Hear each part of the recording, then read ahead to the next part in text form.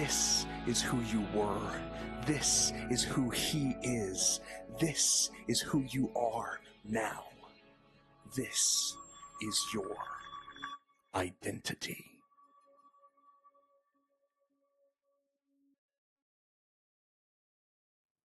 Welcome, Nexus Church family, to our first week in our series we've titled Chosen. Now, this is not based upon the TV series The Chosen. This is based upon the book of Joel, a book, as we will see, that was written to a people that had fallen away from God, but were his chosen people. And we're going to be linking it to our own lives and the fact that we are now God's chosen people, every single one of us. And he has a call on our lives to reflect him, just like he did to the nation of Israel in the Old Testament. Now, if you would begin with me, we're just going to look at the life of Abraham briefly and see how this was brought through the ages in the nation of Israel. Back in Genesis chapter 12, you can go read from 12 to 26 the life of Abraham and what he did that God saw in him that caused him to make out of him the chosen nation. But in Genesis 12:3, God established that he would bless the nations through Israel. And then again in Genesis 26:4, he looks at Abraham and he says that through his offspring, all the world would be blessed. Because of Abraham's faith and his dedication to follow God and do what seemed ridiculous, he was viewed at as God's man. He had a heart for God and was willing to do whatever God asked him to. And then we fast forwarded to the book of Isaiah, hundreds of years after. And God looks down on the nation of Israel, in particular on the city of Jerusalem. And he says this, "Arise, Jerusalem, let your light shine for all to see, for the glory of the Lord rises to shine on you. Darkness as black as night covers all the nations of the earth, but the glory of the Lord rises and appears over you." Here it is again. "All nations will come to your light. Mighty kings will come to see your radiance." God blessed Israel so that they could be a blessing to the nations. That was God's original intent for the nation of Israel, was that when they saw that city on a hill, they would see God and they would want a relationship with him. They would turn from their gods and they would worship the one true God. But as we will read, the nation of Israel had fallen far from God. Now, we need to understand also that we're all sinners. We're all people that are incapable of being perfect. That's why God established all the sacrificial systems where they would offer up the blood of goats and sheep and all sorts of different things that they had to bring as an offering to God to make themselves right with him. But they had stopped doing that. They had fallen so far from God that they no longer followed the practices that would make them right with God. And in essence, they just turned their backs on him 100% and started following other gods. And in the time of Joel, what we understand of that timeline is the northern tribes, all the tribes except for the tribe of Judah, the one remaining of the 12, they'd all been put into exile. They'd been put into slavery. They'd had to intermarry with other national people, and they were no longer the tribe that they once were. They were no longer true Israelites, the people of God. Their land was stripped bare and replaced with other nations. They were no more. And the nation of Judah had gotten so bad that they were in the trajectory of the same thing, and that's what we're going to read. But listen to 2 Kings 11. When this book, Joel, was written, this is the history of what was going on at that time. When Athaliah, this was the queen, the mother of King Ahaziah of Judah, learned that her son was dead, so the king was dead, and the mother was in rule at this time now, she began to destroy the rest of the royal family, right? Her son was dead, and she saw all of the brothers, and she knew that they would come to power. She didn't want that. She had raised this one son, Ahaziah, to be despicable, to be a terrible person, to be far from God. She was following the lines of all the evil rulers that were before her. So she killed all of her other sons. But Ahaziah's sister, Jehosheba, the daughter of King Jehoram, took Ahaziah's infant son, Joash, and stole him away from among the rest of the king's children who were about to be killed. She put Joash and his nurse in a bedroom, and they hid him from Athaliah, so the child was not murdered. Joash remained hidden in the temple of the Lord for 6 years while Athaliah ruled over the land. That's where the nation was at the time of the book of Joel. A mother twisted who'd kill all of her other potential rulers in her family line so that they would not rule and she could remain in power. That's twisted. And so we come to the book of Joel, and here is what his pronouncement is from God to what was about to happen because they were refusing to turn from these evil practices back to God. The word of the Lord that came to Joel, son of Pethuel. Hear this, you elders. Listen, all you inhabitants of the land. Has anything like this ever happened in your days or in the days of your ancestors? Tell your children about it, and let your children tell their children, and their children the next generation. What the devouring locust has left, the swarming locust has eaten. What the swarming locust has left, the young locust has eaten. And what the young locust has left, the destroying locust has eaten. We have devouring locusts, swarming locusts, young locusts, and destroying locusts. There's going to be wave upon wave upon wave of locusts or grasshoppers that are about to come in and destroy the land. Like, this isn't a nation coming to destroy them. This isn't some plague. This is animals that were going to come and be so thick that they would destroy every vegetation. And here's what's going to be remaining.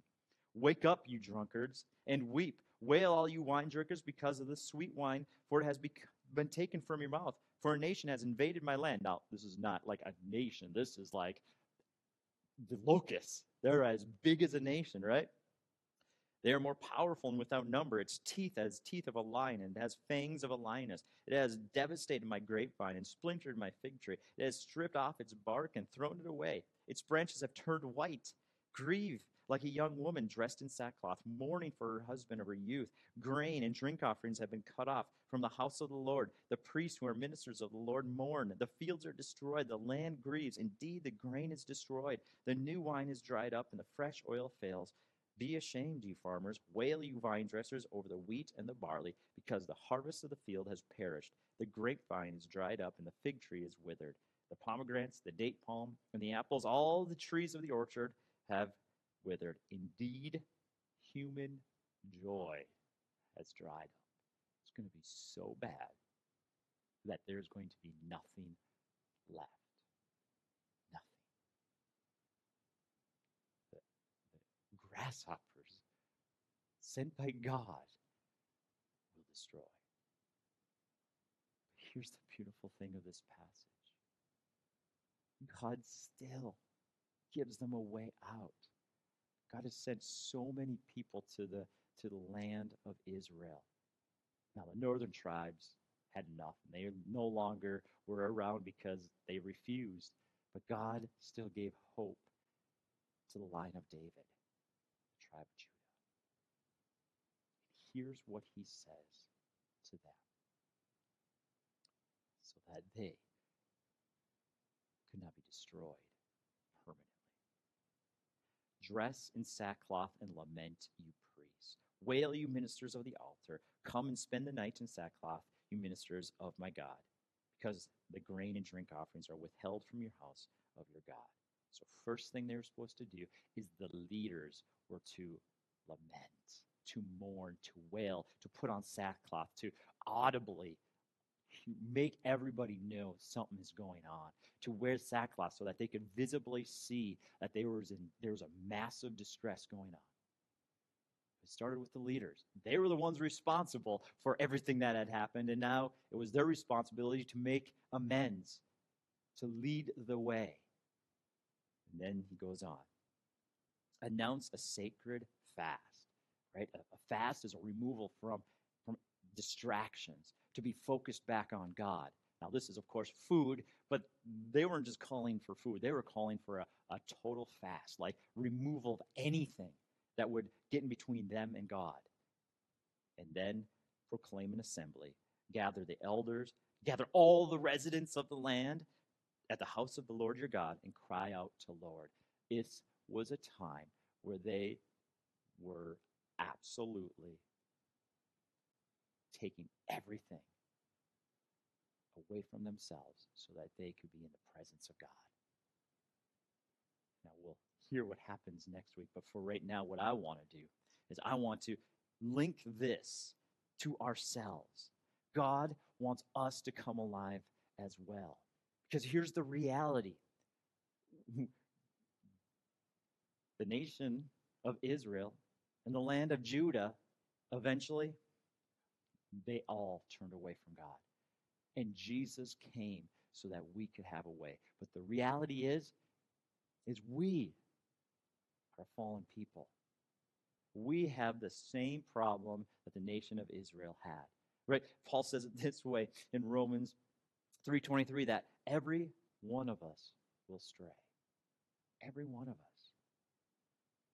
Though, as we read in 1 Peter 2:9, we are a chosen race, we're a royal priesthood, we're a holy nation, a people for his own possession, that you may proclaim the excellencies of him who has called you out of the darkness into his marvelous light. Though that is our call, we all sin.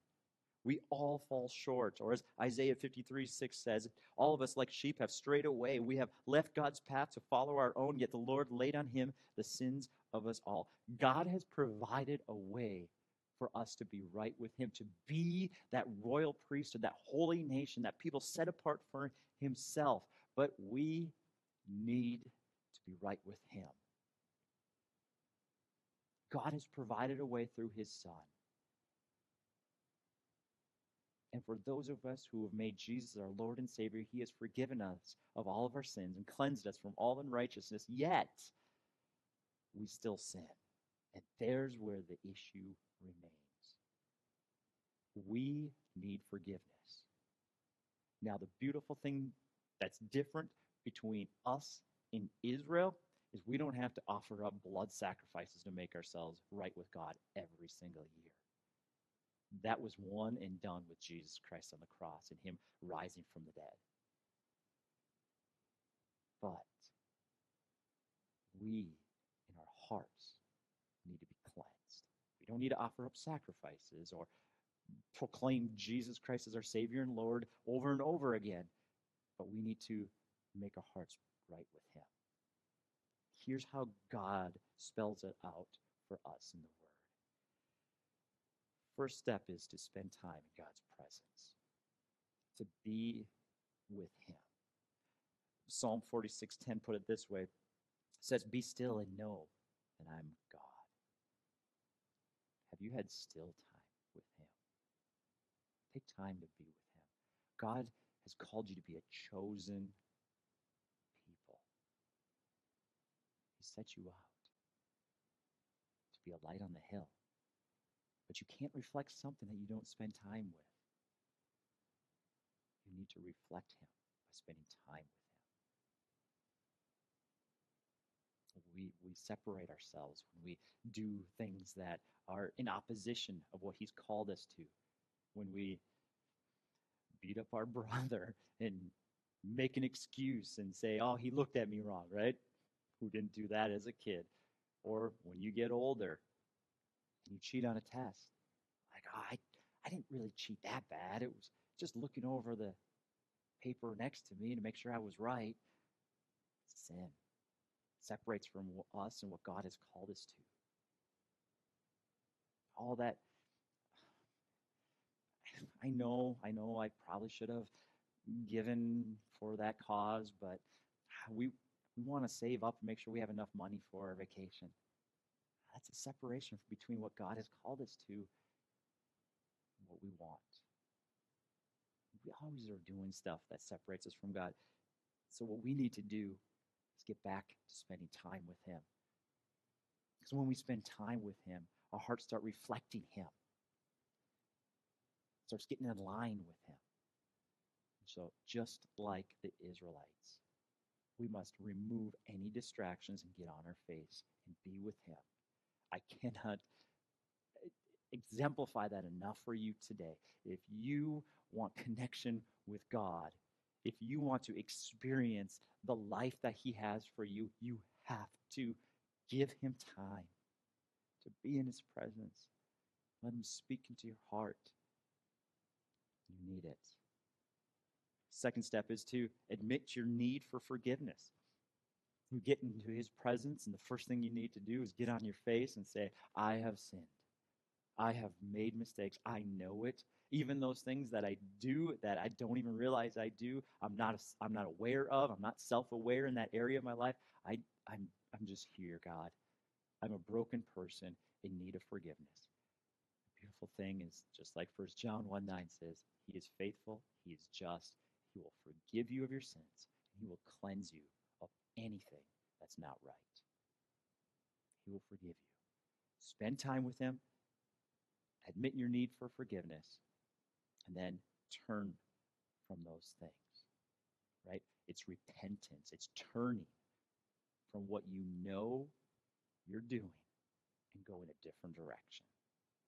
Now, I want to encourage you that that only comes because you're spending time with him. You're allowing his spirit to work in you and empower you to truly repent, right? We need to ask for forgiveness. God, I've made wrong. I need your forgiveness. But then we need to repent and not keep doing it. I want to encourage you because that's where I get really frustrated and beat up, and I beat myself up more than anything, right? It's because I come and I ask for forgiveness again. God, I need your forgiveness. I've done it again. I've blown it again, and I want to repent, but I just don't know how. And so often, the reason I continue to go around that mountain over and over again is because I'm not giving him enough time to work in my heart. I'm not spending enough time in his presence to help and to allow myself to have that time with him that I need to have the strength to do what I need to do, because I can't do it in my own power. I need to do it through the power of the Holy Spirit that he gives when I'm with him. So it all comes back to that being in his presence. This is not a quick thing. This is not a microwave thing. This is not a fast food thing, right? This is we need to sit, do a slow cook with God, and let him transform. Sometimes that may just look like a few hours. Sometimes that is years of being in his presence, and you look back and you say, wow, he has changed me. I went around that mountain a bunch of times, but each time I went around it, he worked in me a little bit more. Repentance sometimes is a process. Don't get discouraged. Don't stop trying. Seek him. Seek him.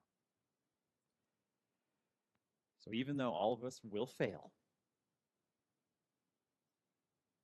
I want you to be reminded today that you don't have to be trapped in this cycle of sin. You can break free. You can come alive. You can become that chosen man or woman of God that he created you to be. It begins when you spend time with him, when you seek his forgiveness, and when you seek the power to continue.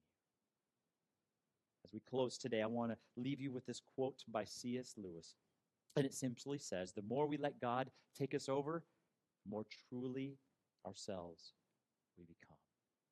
The more we let him take us over, the more truly ourselves we become. You can come alive today. Run to him.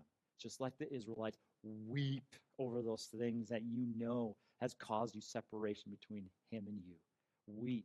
Ask for forgiveness. And just spend time with him. Allow him to work in your heart, to change you, to help you to have that confidence again that you can become who he created you to be, and then go in the power of the Holy Spirit as a different man or woman. You can come alive.